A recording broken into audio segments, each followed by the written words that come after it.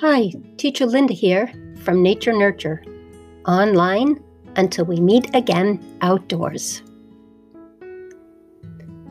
I have a new Groundo story for you, and it was actually created with two Nature Nurture children.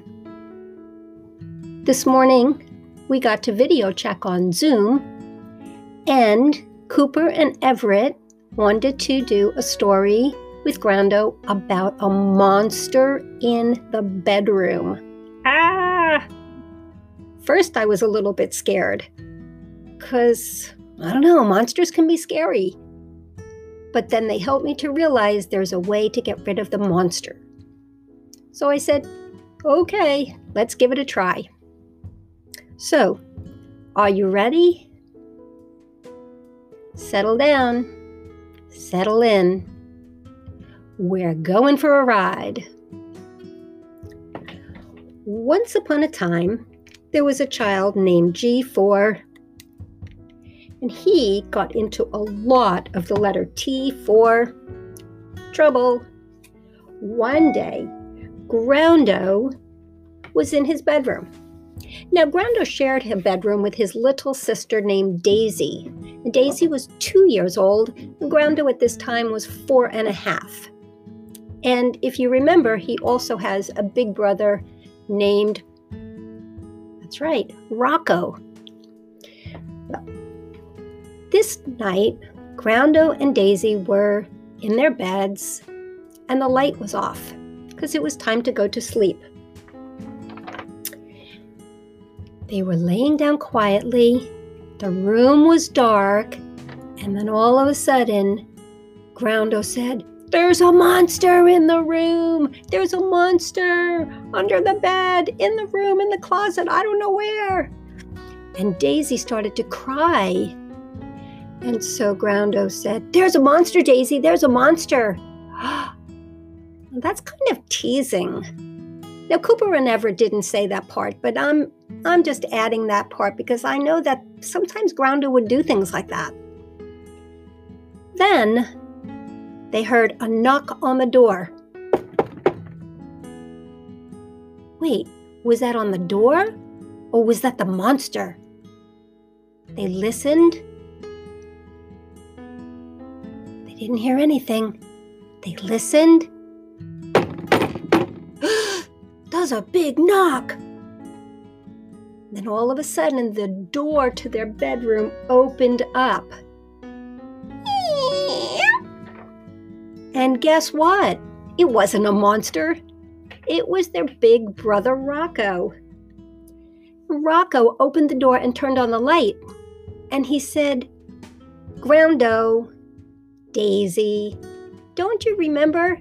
The way to get rid of a monster is just turn on the light."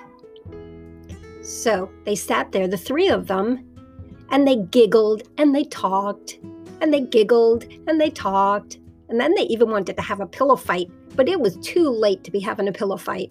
It was really time to go to sleep. Do you guys have pillow fights? Yeah, I used to have pillow fights. I had 3 brothers, and boy, oh boy, did we have some pillow fights. Well, anyway, back to the story. Rocco said, "I'm going to turn the light off, but I promise the monster is gone." So then Cooper and Everett told me this part. This is what the monster looked like. He had a scary face, 4 arms, a long nose. He was like a swamp monster with a swamp tail, or maybe like a dragon tail. Ugh, this sounds really scary. And Daisy said, "Turn on the light, turn on the light." And so quickly, Rocco knocked on the door again. And he opened up the door. And he turned on the light, and he said, "Groundo, are you making Daisy get scared again by what you're saying?"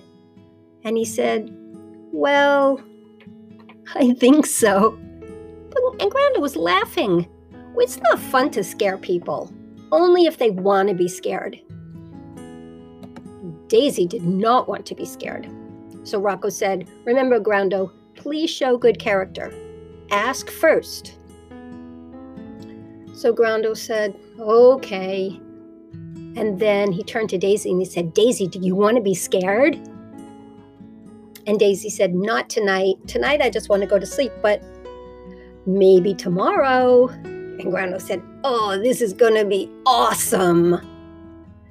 So they went to sleep and they actually had really nice dreams. And Groundo, I think, was dreaming about some dragons and dinosaurs. And I'm not sure what Daisy was thinking about or dreaming about. What do you think? She was 2 years old. What do you think a 2-year-old would dream about?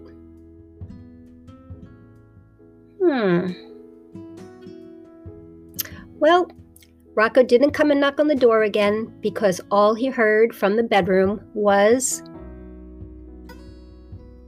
nothing.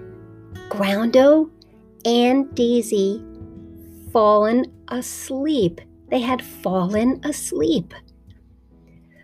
Phew, Rocco thought, it sure is a lot of work having little brother and sister. Well, that's the end of this story. And Teacher Linda signing off. Online, until we meet again outdoors.